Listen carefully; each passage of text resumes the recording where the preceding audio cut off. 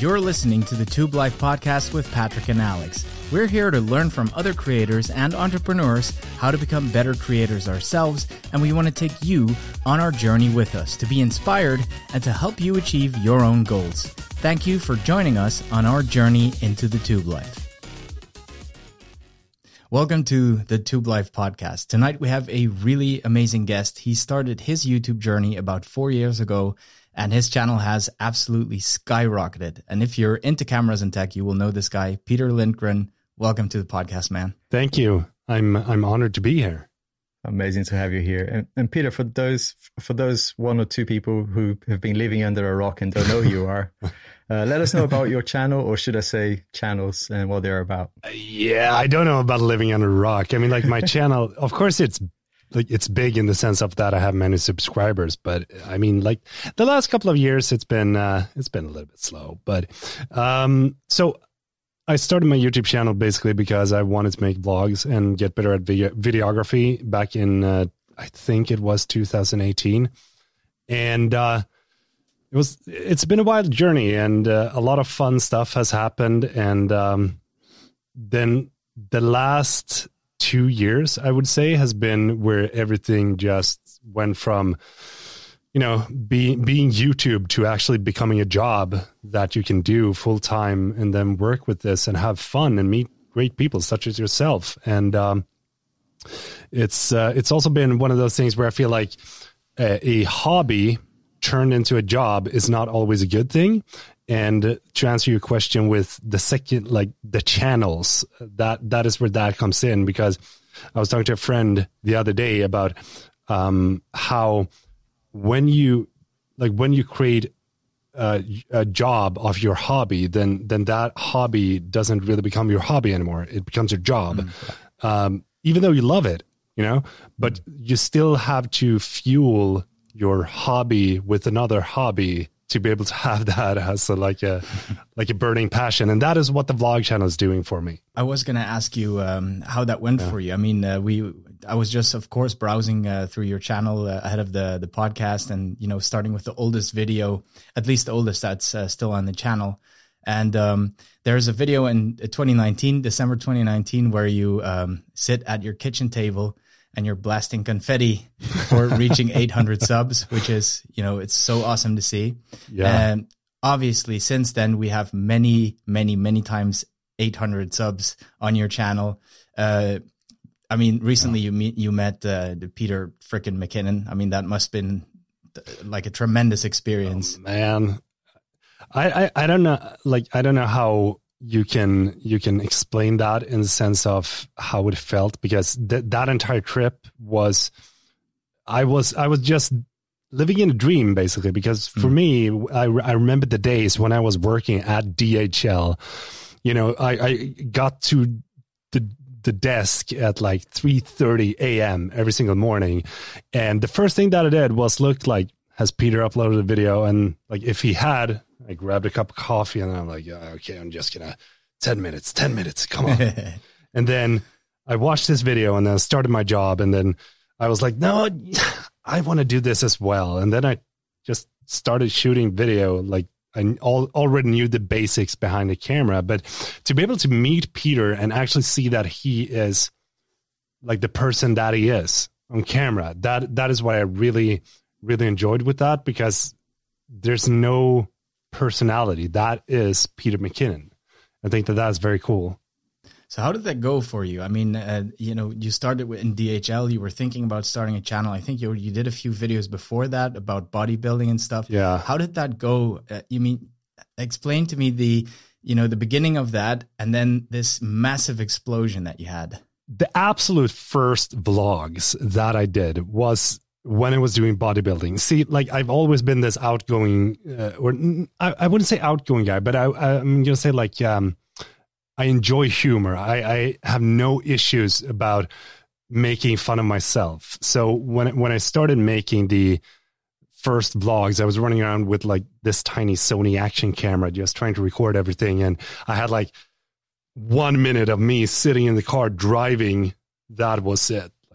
It was nothing compared to what you see right now.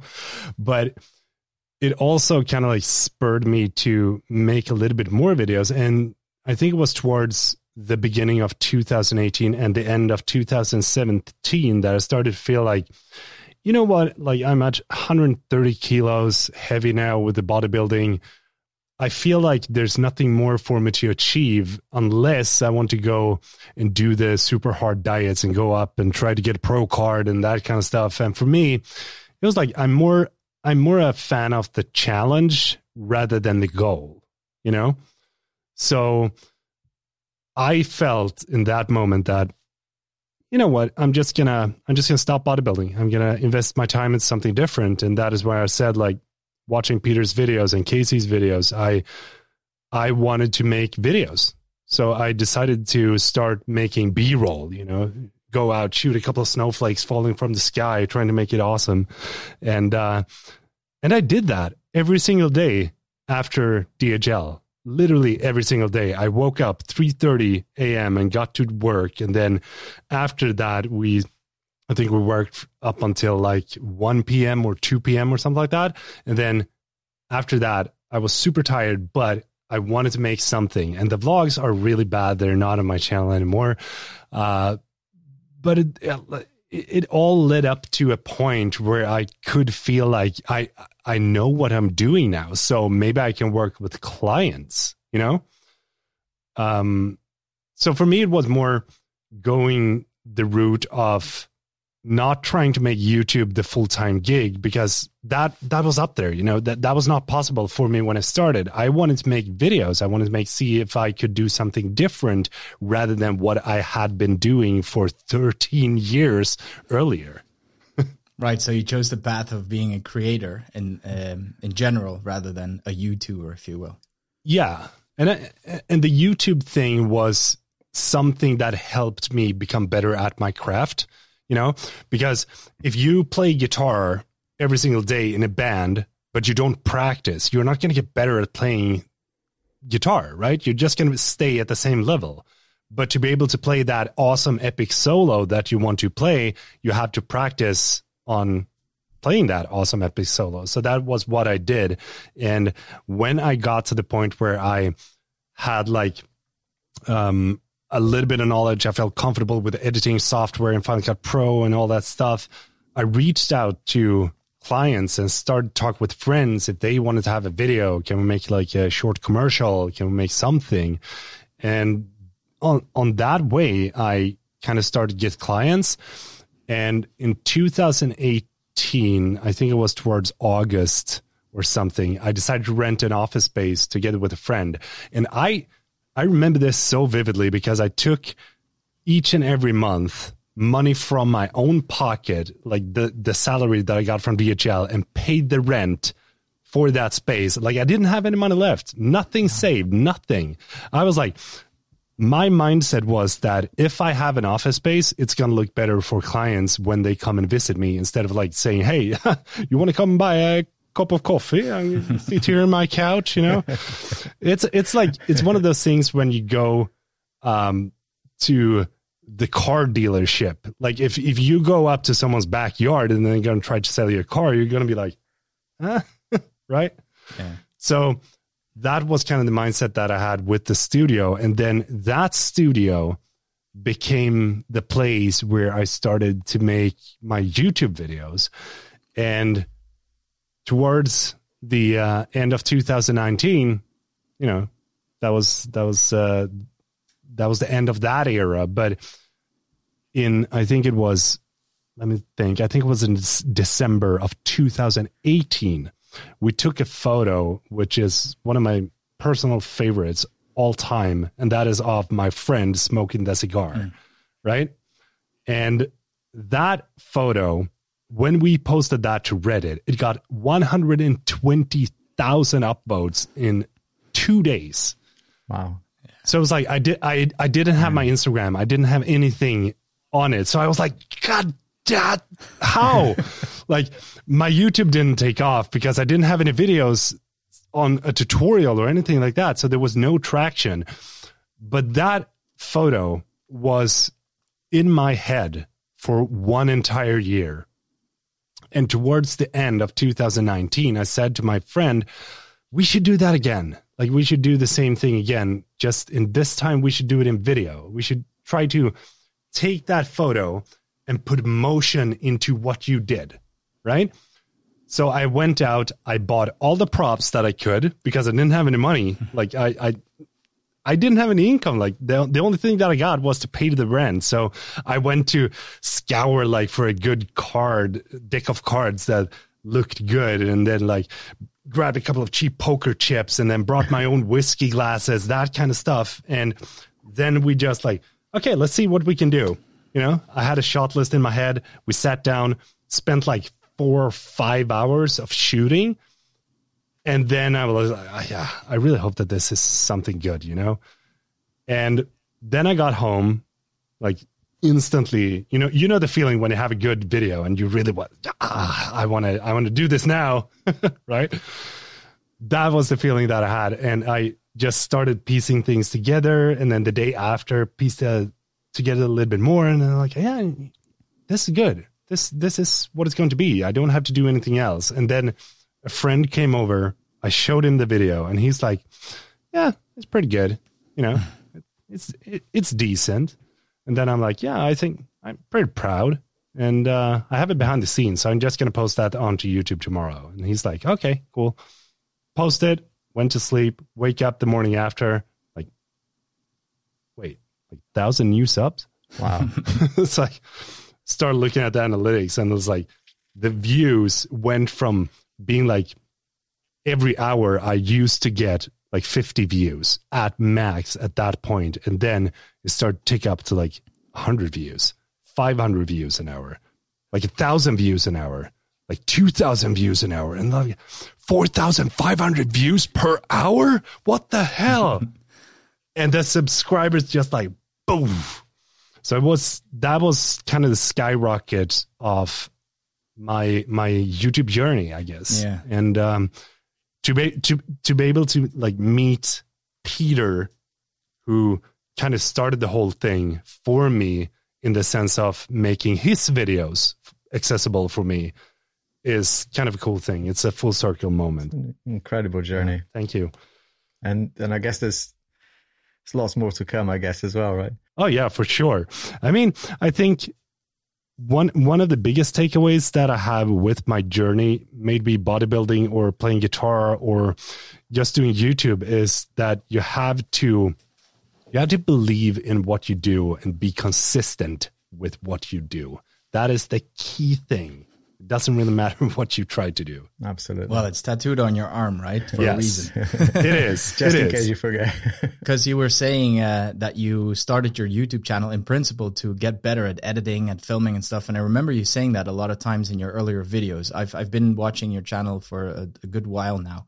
And when did that change? When did you stop being interested in doing client work? And when did you say, okay, now I just want to focus 100% on my channel? I definitely think that the poker video was one of the kickers in the whole thing, of course, because it showed me that you can actually make money from YouTube in the sense of, making AdSense and get sponsored videos and that kind of stuff. But there's actually kind of a funny story, underlying story to the poker video, because just before I recorded that video, I think it was like 2 weeks before, I had a brand reach out and saying like, hey, we would love to send you a free product. And at that point I was like, oh, cool. This is amazing. Like, wow. And they're like, yeah, but we want to have a good concept for the product. And I'm like, okay, I'm going to make this fun poker video together with my friend so I can incorporate you into that. And they're like, yeah, okay. Yeah, we're going to send it over and then we can see. So they sent the product over, but it did not arrive until the day after. So I was like, when I posted a video and they saw it, they were like, oh, God damn. But that was just sidetrack. Sorry. Back to when that shift happened. I think it was in 2019 during the summer, because I was working, like when I took some time off from a daytime job, that was in the beginning of 2019.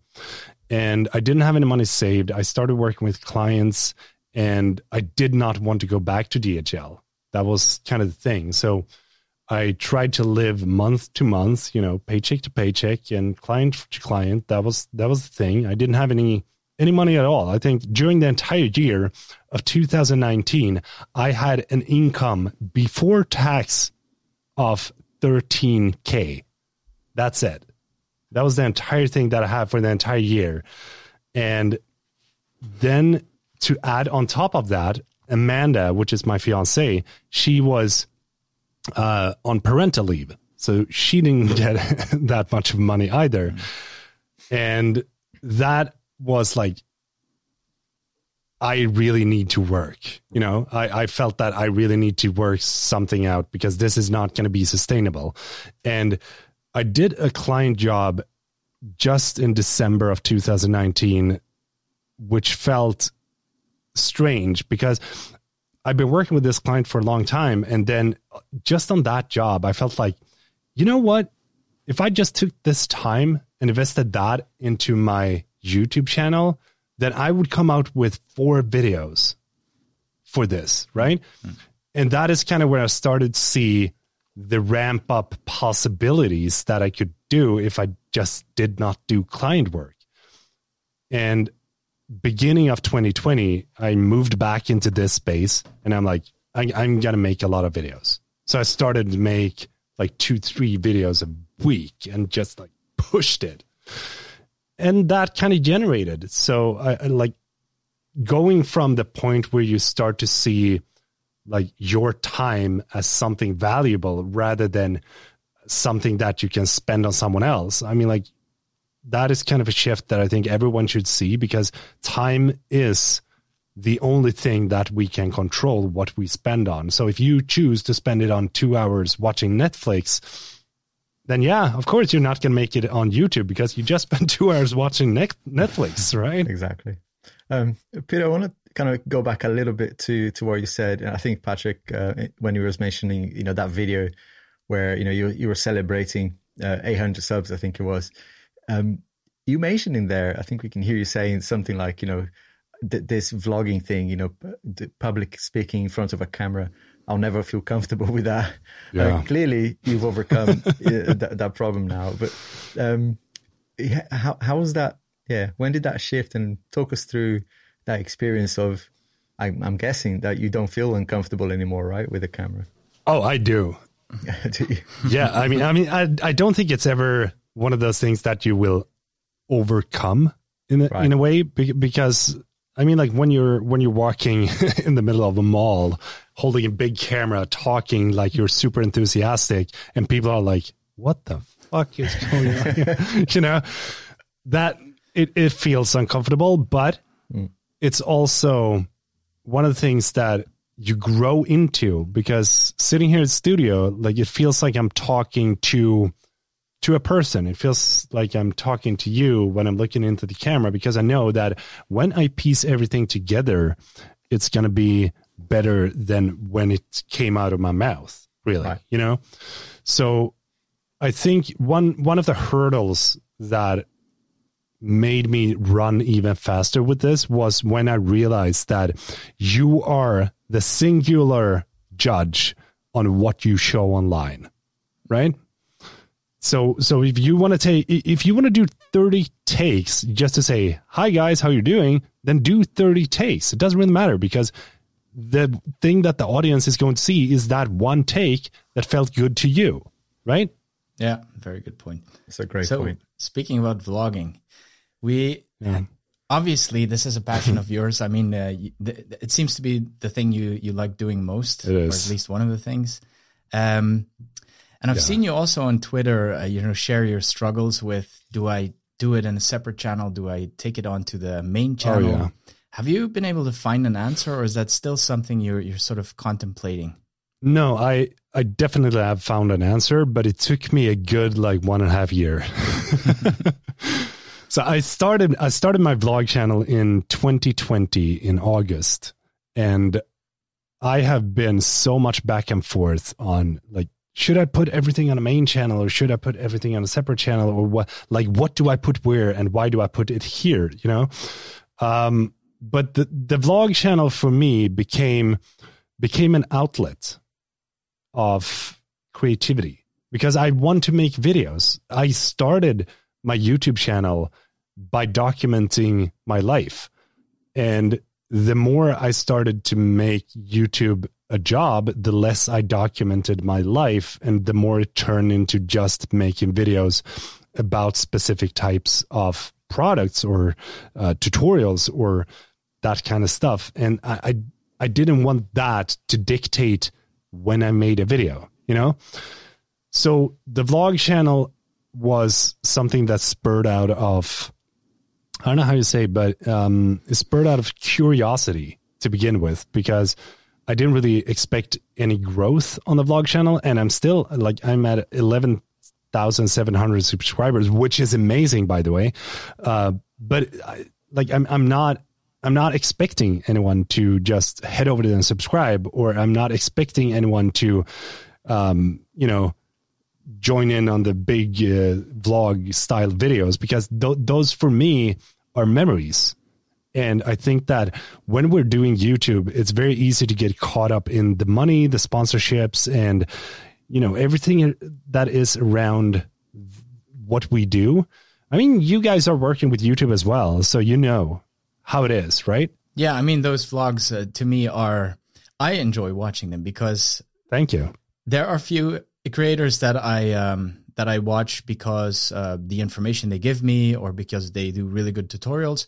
But the majority of the channels I watch is because when I watch those videos, I feel like I'm hanging out with that person because I like them, because I've been watching them. I feel like I know them. So people that are good at vlogs, that do them well, like Peter McKinnon, like Matti Haapoja, like yourself, I think it's a skill that can be extremely useful for any YouTuber, because you're creating a relationship with your audience that goes above and beyond anything you could get through tutorials, for instance. Yeah. And thank you. And I agree with everything what you said. The hard part with vlogs, though, and this is why I don't recommend anyone trying to grow their channel with vlogs, because it's almost impossible. And the reality of the entire thing is that nobody gives a shit of who you are until you are someone, right? That's the thing. So it sounds harsh, but think about it yourself. For example, if you live your life and you document going to the grocery store, buying some bananas, there's billions of people doing the same thing every single day. Why the hell should I watch you buy bananas? Yeah, right? Gives a shit. Right. Yeah. But think of it as The Rock, for example. Nobody gave a shit until he was The Rock, right? So when you become someone, that is when you can leverage of the fact that you are someone, Yeah. You can experiment. I think it's important to experiment with content. It is. But I think with vlogs, you're absolutely right. If I put a vlog out, no one would give a crap. and people are going to be like, oh, why are you putting this shit out here? Because I just want to see the tech videos, Yeah. So Peter, this is actually a nice segue into one of the questions we had here, which is, Patrick touched a little bit on there on, we watch vlog videos of yourself because, we like the person. And one of the things that you're known for is your Swedish accent.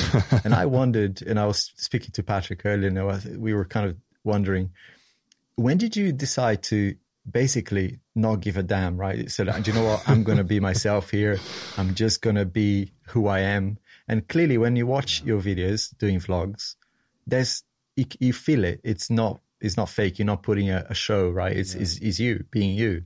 So, how did you, what was the thought process behind that? First off, I appreciate that you say that, because I really try to be the way that I am in my vlogs. I don't want to come across as basically the same as now that I met Peter, like he's the same as he is in his videos. I want to be the same when people meet me.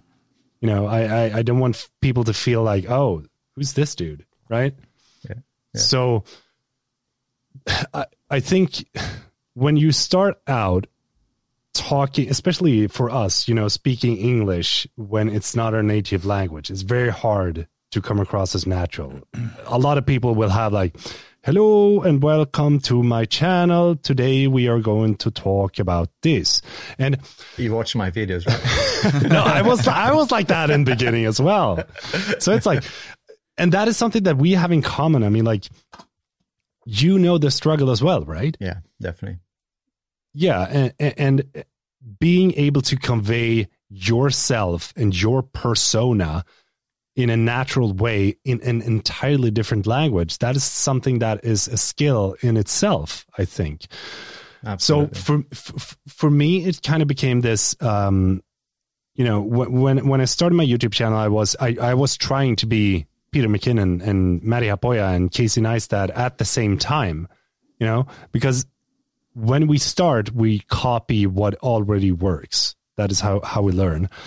But eventually, as I figured out, like, I can't sit here and read from a script the entire video because it doesn't feel natural. It just comes across as scripted. So I started using bullet points instead. And that was when I started to stumble on the words, like, that kind of stuff. And there was this one point where I made I think it was a Final Cut Pro tutorial or a camera lens review. And I like my head wasn't there. There was almost every word like I like tried, and it just stumbled. And then I was like, oh, fuck it. I'm just going to include it into the video. And then I did, and people seemed to enjoy it. But then I also got a lot of hate for it because there was a lot of people that was like, don't try to be someone that you're not. And I'm like, oh, come on. Okay. Thank you. Cheers. Yeah. Yeah. The good old trolls. Yeah. Yeah. Yeah, no, that we actually wanted to talk to you about this scripting or non-scripting, but you basically just answered it. For us, it is tricky. We have different styles, I would say. For me, it's almost impossible not to script. Yeah. I mean, English is not my native language either, and unless I script, especially with the videos about tech, about the iPads and all that stuff, I want to say so many things, but if I don't have very clear what I want to say, I'm going to be in there for 8 hours. And it's going to be a nightmare. But what I do try to do is to script it while speaking out loud. So it's basically, they have to be my words and it has to be in speaking language. Otherwise, it's going to read like an essay. But I still feel like I'm finding my way to sound as natural as I can, if that makes any sense, for sure, while reading a script. But my goal ultimately is also to sort of ditch the script and maybe not entirely, maybe have some bullet points because tech videos are difficult to do, like off the cuff, but to sort of learn to speak naturally. Are there any tips that you would have for people that are thinking about, either whether they should start doing scripted videos or not, or whether they, like me, are scripting but are trying to get away from that? I think in the beginning, you should definitely script your videos if you feel uncomfortable speaking the language, because otherwise, as you said, you're going to be in there for 8 hours trying to record like a 10-minute video, and it's not simply, sustainable. For me, I think what I've done is using the vlogs as some sort of practice when it comes to my English, if that makes sense, because the vlogs are very much just on the go. I literally don't have anything planned for the vlogs ever.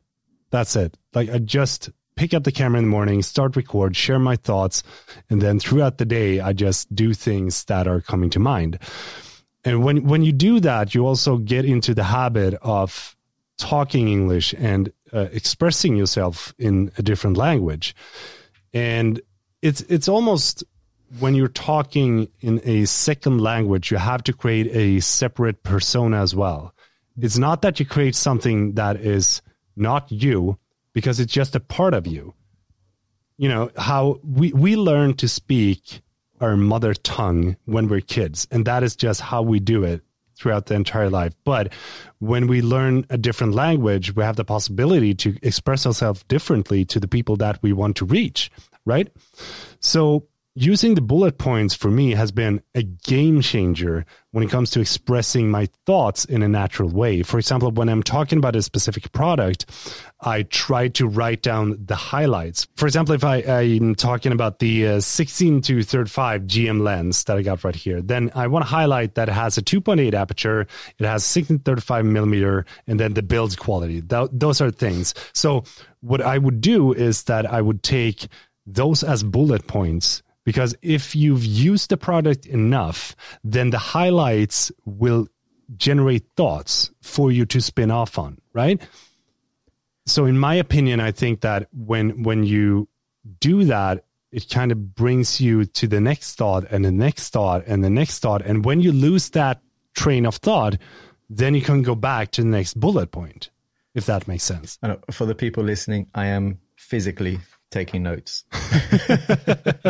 Because, that's awesome. I hear that, Penny. Yeah, I definitely struggle with that. And like Patrick said, without a script, I feel 100% lost. I do leave, like Patrick said, a natural writing as I'm doing it. And I leave some gaps as well for, I call them brain farts, because sometimes people like a bit of humor in there. But it's so hard not to have it. It is, but when you do the bullet points, but when you think about the bullet points, think of it as something that will help you to go down a track of thoughts. A little trigger, right? Yeah. Yeah, so if you have been using your Mac Studio, you know a lot of things about the Mac Studio, right? People don't really want to listen to all the different specs because that is something that you can read on their website. Yeah. They want to hear your thoughts. So how do you like having the USB-C ports in the front? Like, how do you like having the SD card in the front? How do you think about it like that? Because when you start sharing your thoughts, it also becomes more personal. And that is when you can get a different connection with the audience, I think. But there's a bunch of different ways you can go at it. Awesome. I was thinking about the scripting business. And for me, that's one of the hurdles sometimes because a little while ago, we talked about being motivated and how you get motivated. And for me, motivating myself to start writing a script is sometimes the hardest thing. I love filming. I love editing. Yeah. Don't like writing scripts. So it's necessary evil, but I have to get myself to that place. So to ask the question to you, what motivates you? What gets you out of bed in the morning and makes you do all these things? Like sometimes you do daily vlogs, your content is just coming, nonstop. How do you motivate yourself to keep doing that even in times where you don't feel like it? I got into a bad rut. I think it was in the beginning of this year, towards the end of last year. I was feeling very tired and very demotivated and very, I don't know how you say it, but I didn't feel it with my main channel. I was having a good run throughout October, November on my main channel where I actually did 45 daily vlogs. Wow. But then I started to feel like with the main channel, it's just same old, doing tutorials, doing info videos, doing how to do this. And what made me think differently was when I did the vlogs, there was a lot of people saying, I really like how you edit this. I really like how you piece the story together, or I really like how you do this. So then I started to incorporate a little bit of tutorial into my vlogs. And then I realized, okay, I got to make these videos, but on my main channel instead. And being motivated in the morning is not something that naturally comes to me. Motivation is something that we all have to search for. But what motivates me the most is the possibility of just to be able to create something from nothing every day. Like we have that possibility today. And I think that is so incredibly cool. And when you think about it, the new tech products, there's thousands of people dropping videos on the specific tech products, but there is only one Patrick and only one Alex. So you got to see it as your thoughts are unique to you, right? Your thoughts are something that no one else in the entire world can share except for you. And that is how I think when I go up in the morning. Like, no one lives my life. No one knows what I'm going to do. No one knows why I'm changing the tires on my car. Can I document that in an interesting way? Absolutely. That's cool. Right? Love that. Absolutely love that. And your sort of interludes between scenes on the vlogs is, it's a work of art. And I know it takes time, and you probably plan those things probably weeks ahead sometimes. You can tell that you really No. You just drop the camera and film it. Legit, on the vlog channel, I'm going to be completely serious. Nothing is planned. Wow. I wake up in the morning. No one video on the vlog channel is planned. It is just me having the camera throughout the day. I've said this a bunch of times on Twitter. You know it, Patrick. Yeah. That's incredible.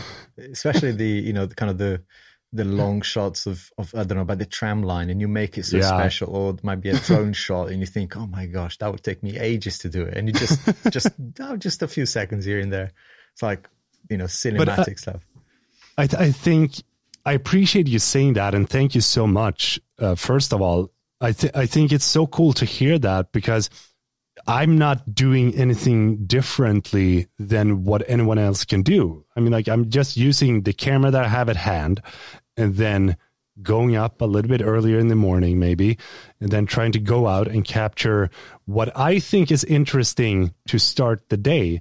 And I think when you have the basics of cinematography, like the framing, the kind of like motion that you can capture the shot with, then that turns into something interesting, even though for you it might be everyday life. Yeah. So that's a nice segue as well, because everything you do, feels high quality. Everything is like, Thank you. You're pushing the limits of what can be done with whatever gear you've got. And you can see that in the other stuff that you do, right? Whether it's bodybuilding, like you mentioned at the beginning, you went all out, and you probably got to a really, incredible level. And we watch you build your studio and everything. Again, that would take professionals to build a long time, and you're doing that almost, I guess, everything yourself. So everything you do is like all in or nothing, and you've got that. Yeah. The question I have is that just part of your personality? Is that how you do everything? Or is this something that you just got used to, and you know that there's a goal, and to get to that goal, you need to get things done? Yeah, that's the, what is it? As I said in the beginning, I'm more of a fan of the challenge rather than the goal, right? For me, the studio build was amazing when I was in there. Now that it's done, it's like, okay, what do I do with this space?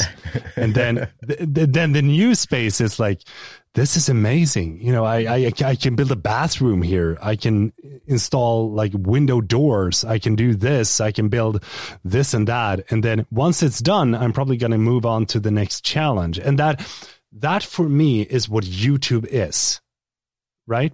So YouTube is the challenge for me to figure out, and I can't figure it out. And that is what makes me always, keep pushing out the videos, because it makes me so frustrated, but also motivated at the same time, that I don't know what to do. So I try to do what I think works. Right.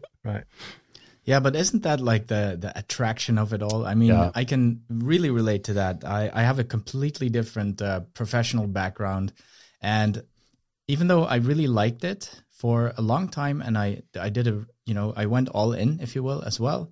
And I had my successes and everything. But at a certain time, you're selling your time, and there's a cap to it. Yeah. And with YouTube, I feel like there is no cap. You can do so many things, and you can do so many side avenues, and there doesn't seem to be a ceiling, and you can just keep building and building and building. And to me, that's what is so attractive about YouTube, is that there is just no end to it. It seems endless what you can do. Right.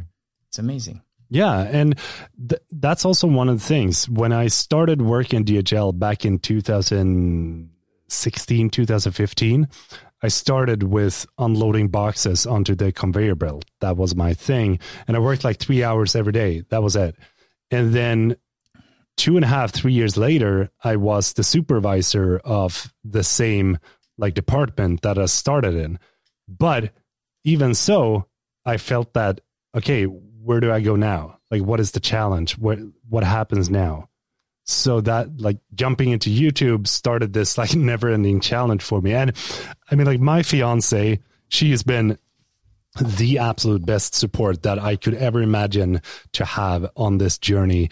But we've also had like, she's also been like, you know, you're working too much right now. Mm-hmm. It's like, when are you off? You know? So I think towards the end of last year, or towards the fall of last year, I started to dial down the amount of videos that I made, just because I got to spend time with the family. I gotta be more present. And that is also, to answer your question, Alex, a little bit of my personality, because all in or nothing, you know, I do everything in my power that I can possibly do to reach the point that I want to be, but I totally forget to appreciate the moment that I'm currently in. Yeah, that's also a fantastic segue, I think, to the question that we both have. Alex and I both are in the process of moving out of our little bedrooms in our houses and going into a dedicated space. Yes, that does deserve a growl. Congrats. That's awesome. It's nerve-wracking as well, but exciting. It's scary as hell, but it feels good. But the question is, because you're talking about Amanda and about your family and about work-life balance, the reason for me, and I think also for Alex, we both have families and young kids. Yeah. Being interrupted continuously at home, even though those interruptions are lovely, they can be very tough. So going out and finding your space to work, I think will be super beneficial. So the question I have is twofold, basically. How important was it for you to get your own space and to be able to go out the door and do your thing? And have you been able to, and you've in part already answered that question, have you been able to find a balance where you do your work? Let me rephrase that. Are you able to close the door behind you at the end of the day, go home and be home? Or do you still take a little bit of YouTube with you and do some work when you're there? To answer your first question, scrolling back to like sitting at the kitchen table, popping a balloon, when I recorded those videos, I mean, we live in a 52 square meter apartment, and that it's the same apartment as starting my YouTube channel in. And that was intense. Like I had to tell Amanda, literally, like go into the bedroom and bring the iPad and just watch something because I'm going to record a video. That's it. Right. And that was the case for several months. And when I got my own space, I definitely felt more motivated to create better stuff and to push myself towards different things, because I could buy a light, I could have a dedicated setup, I could make sure that I had a desk where I always sat down at and do my work. So yes, absolutely. Having your own space is such a huge difference compared to anything else. So if you're listening right now and you're on the edge, if you should get a space, then yes, get a space, because a space is deductible. So if you're making any sort of money from your YouTube channel or your company, take that money and get a separate space and then use your salary to pay the rent. Don't think about the amount of money that you want to save up, because right now is the moment where you can take that further. And then if it doesn't work out, just say like, okay, sorry, I tried, Exactly. I needed to hear that. Yeah, but if you're just going to sit at home and record your videos, then that's stressful. Yeah, you are limited as well. I mean, you can only do so much, right? Exactly. So what are you going to do? Are you going to complain about the situation, or are you going to move out of the space that you're in to grow into a bigger space? Because that's what it is. I mean, like we talked about the studio build, and what that has been for me has been a way to grow into a new space and make new content. So even though I love the challenge, it has of course helped me to create more stuff. And I think that the new space that I'm building right now is going to be another segue into new content, to answer your second question though, like going out this door, just closing it and no YouTube, that's not going to happen. Yeah. Your life is your work. But watching from obviously as a viewer, it feels that it's just something that you happen to love your job, and your job is your life, and there's not doesn't seem to be a line where most people are in that situation where 9 to 5 is actual job, and then there's a hobby, and then there's a family.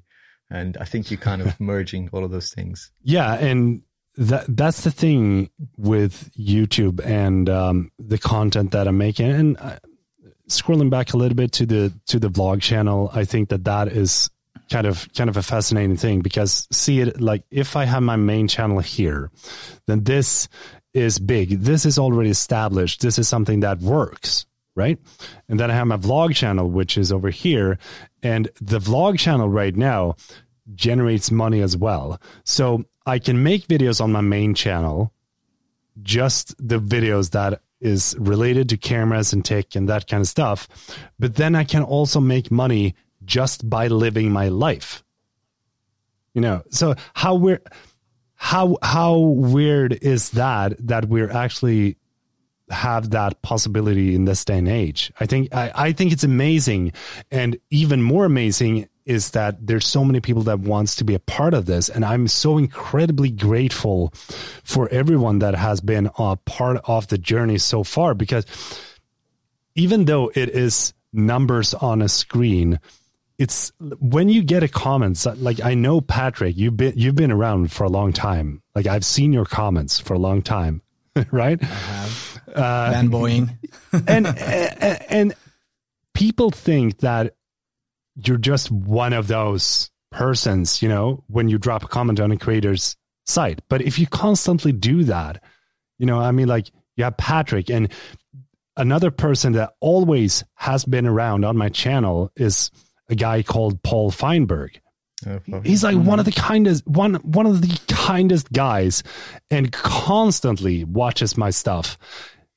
And like I'm talking to him, I gave him my number because he's been around for so long. So for me, it means so much to be able to provide something of value to someone that is watching and be in the same situation that I was a couple of years ago, and to make them feel pumped about doing something that I'm already doing, That's brilliant. It just, Yeah, it's so funny how those things go, also with this Twitter stuff. And we want to talk about that a little bit later. I think Alex will go there with you. But I was just going to say that it's so cool. You mentioned Paul Feinberg, and I just basically learned about him via Twitter. And that's probably because you're connected to him somehow via Twitter. And they're doing their podcast as well, and he's a cool guy for sure. But it's cool how that works. It seems to be such a small community where the same people meet each other over and over again. It is, and there's a lot of people that are enjoying the content that we do and just see it as an escape of reality for 10 minutes. For example, me and Peter going to Italy, hanging out together, and just having a good time. Trying to invite the viewer to join in on that time is their escape of their own reality, in the sense of, maybe they're sitting on DHL having a cup of coffee and want to do the same thing as I'm doing. Who knows? Yeah, I mean, that was such a supply to a year-long demand, though. So many people have literally requested this video to finally happen. So I guess, it must have been such an amazing experience for you, but I'm sure that a lot of your longtime viewers are equally excited about this. There's only been positive comments so far, and I'm super, super hyped that the audience think it's as much fun as I did to hang out with Peter. That's awesome. I think it's awesome. Brilliant. We were talking about spaces earlier, and I'm going to make it's going to be like a Tom Buck sort of joke here, but space. Now let's move on to Twitter. So there's a connection there. Hey. So we noticed that you've made a switch from, maybe not so much of a switch, but you turned off a little bit of your Instagram You actually said on Twitter that you've deleted the app and you go in there, post something, and then you install the app just to post that one post and delete it again. What made you do that? That switch and change of platforms. It's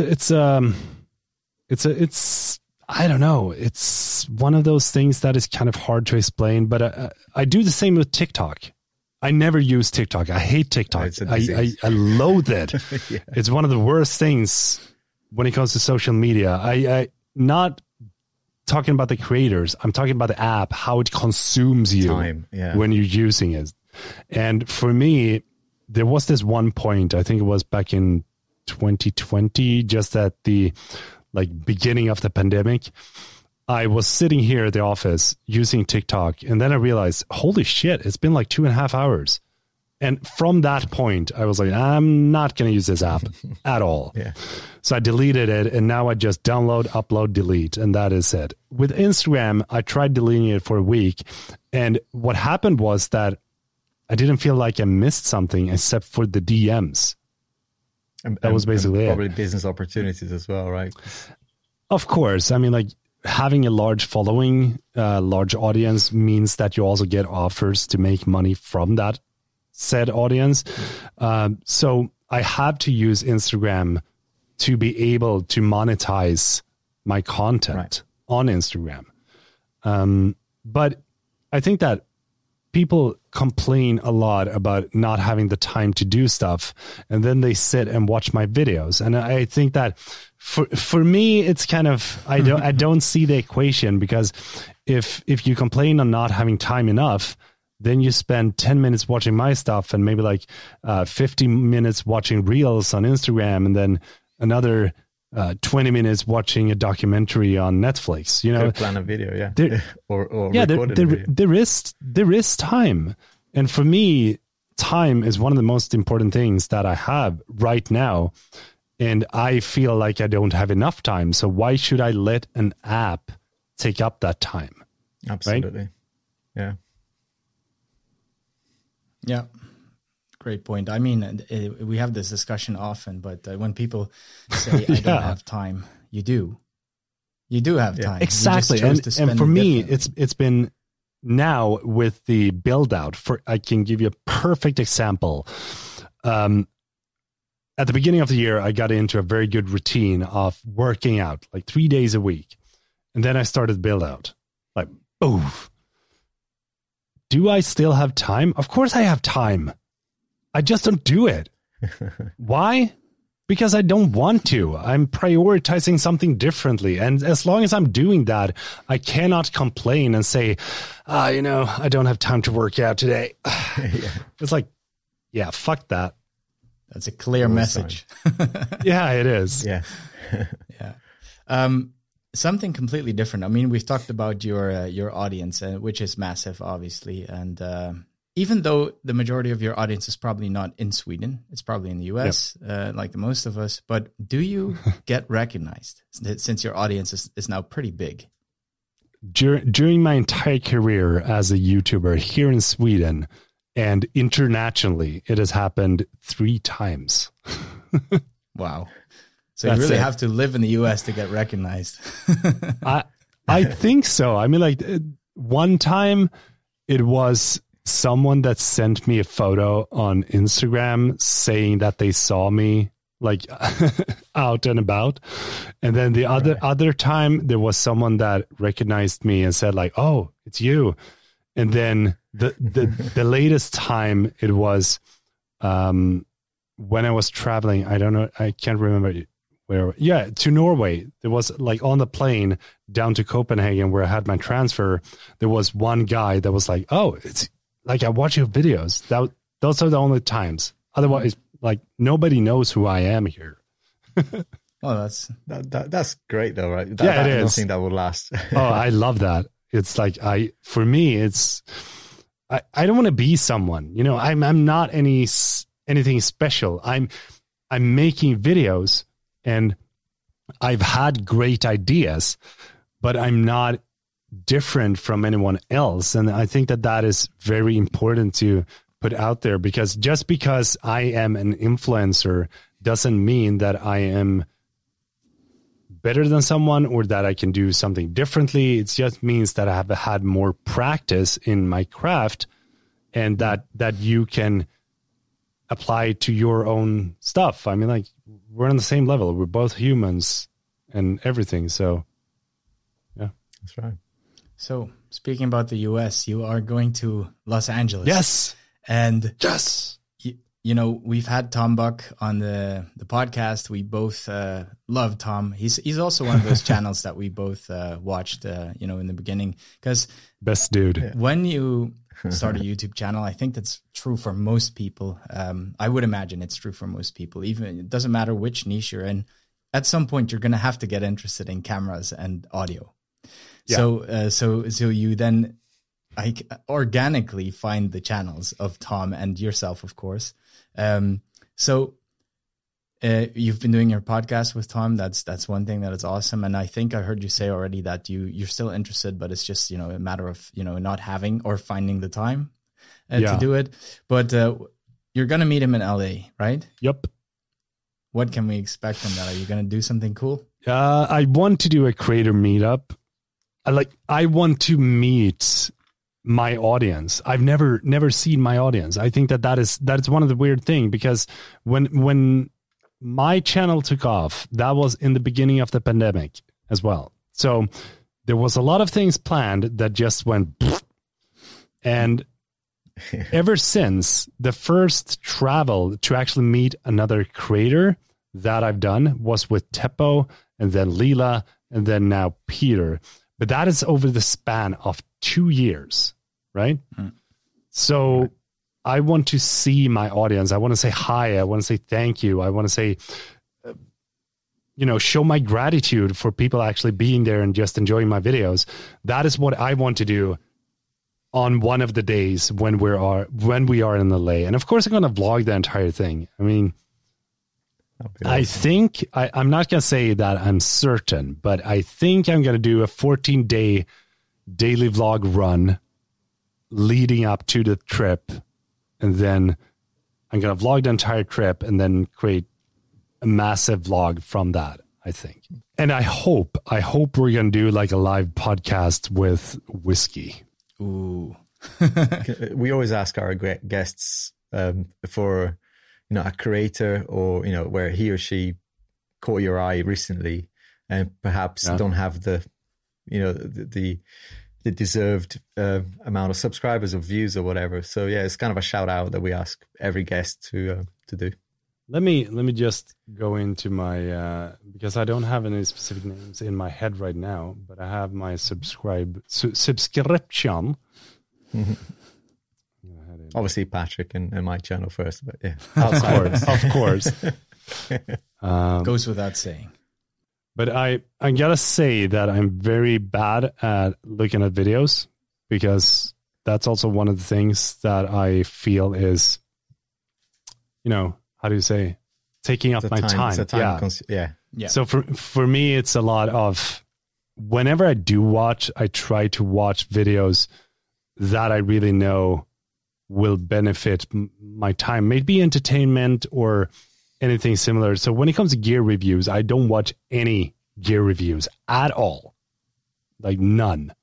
And when it comes to listening to someone talk about how they like the latest Sony camera and why they're switching to Canon and I don't watch that. I think it's one of the most boring things ever. Sorry.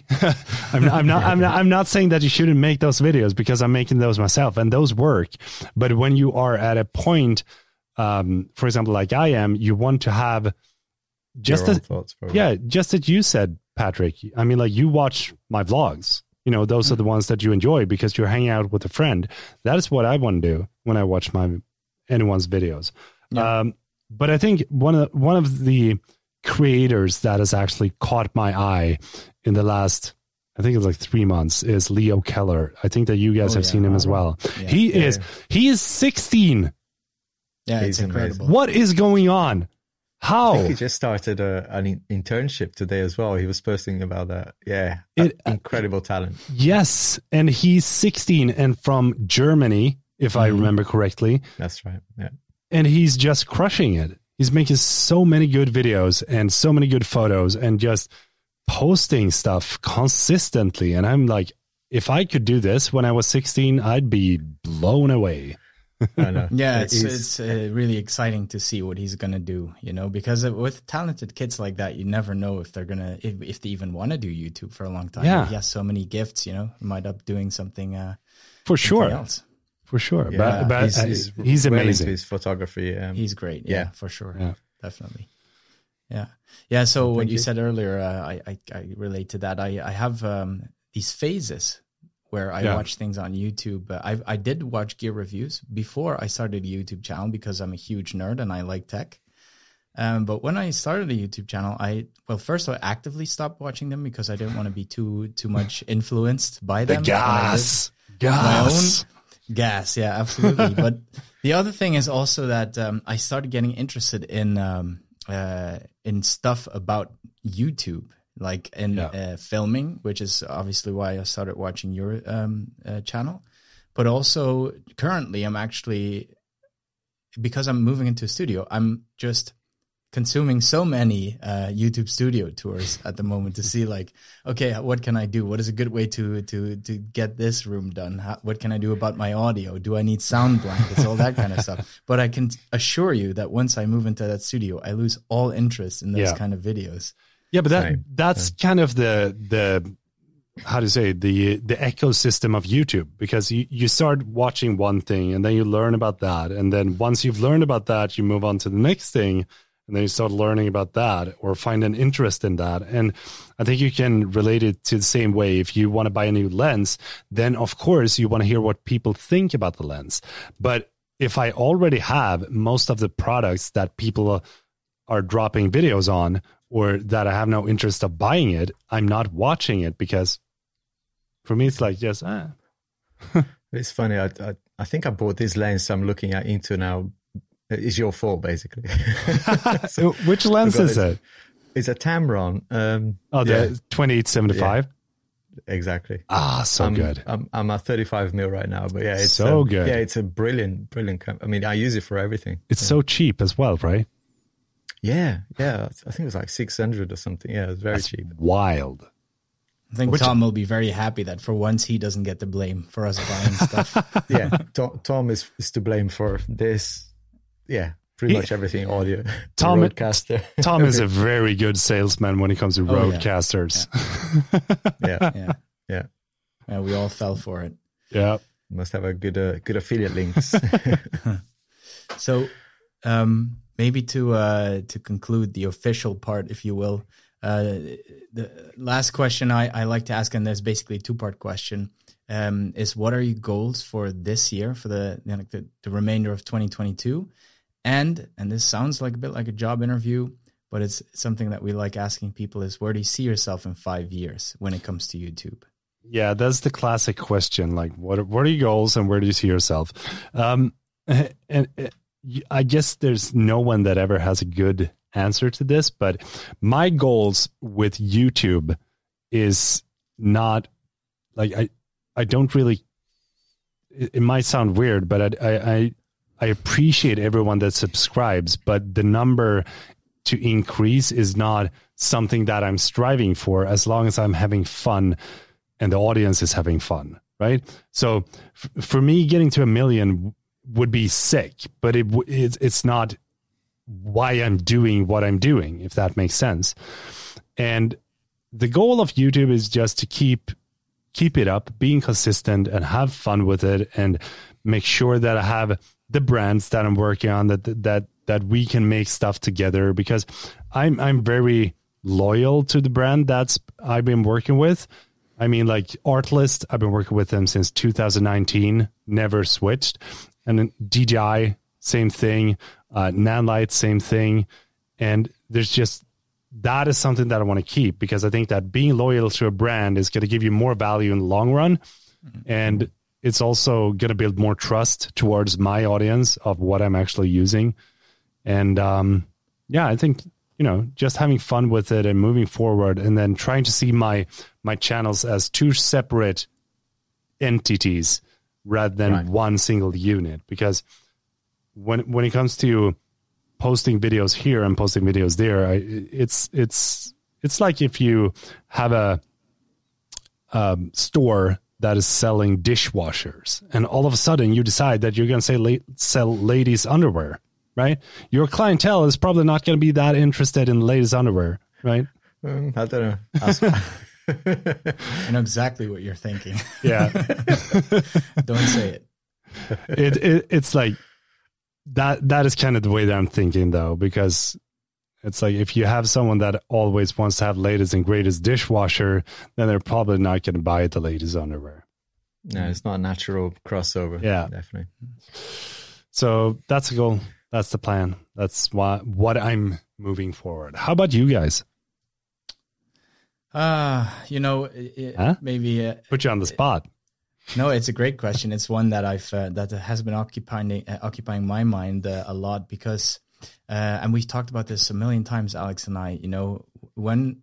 If people would ask me 2 years ago, even a year ago, even 6 months ago, like, would you ever consider doing YouTube full time or being a creator full time? I would have said, of course not. It's a hobby. I would never be able to do it.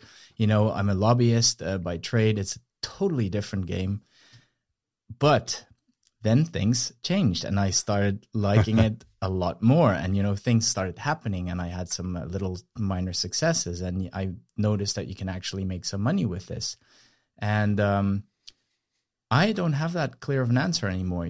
I'm not at all excluding anymore, being able to maybe do this for a living, even if it's maybe not 100% of my time, but it will be, I cannot imagine anymore stopping this. Let's put it that way.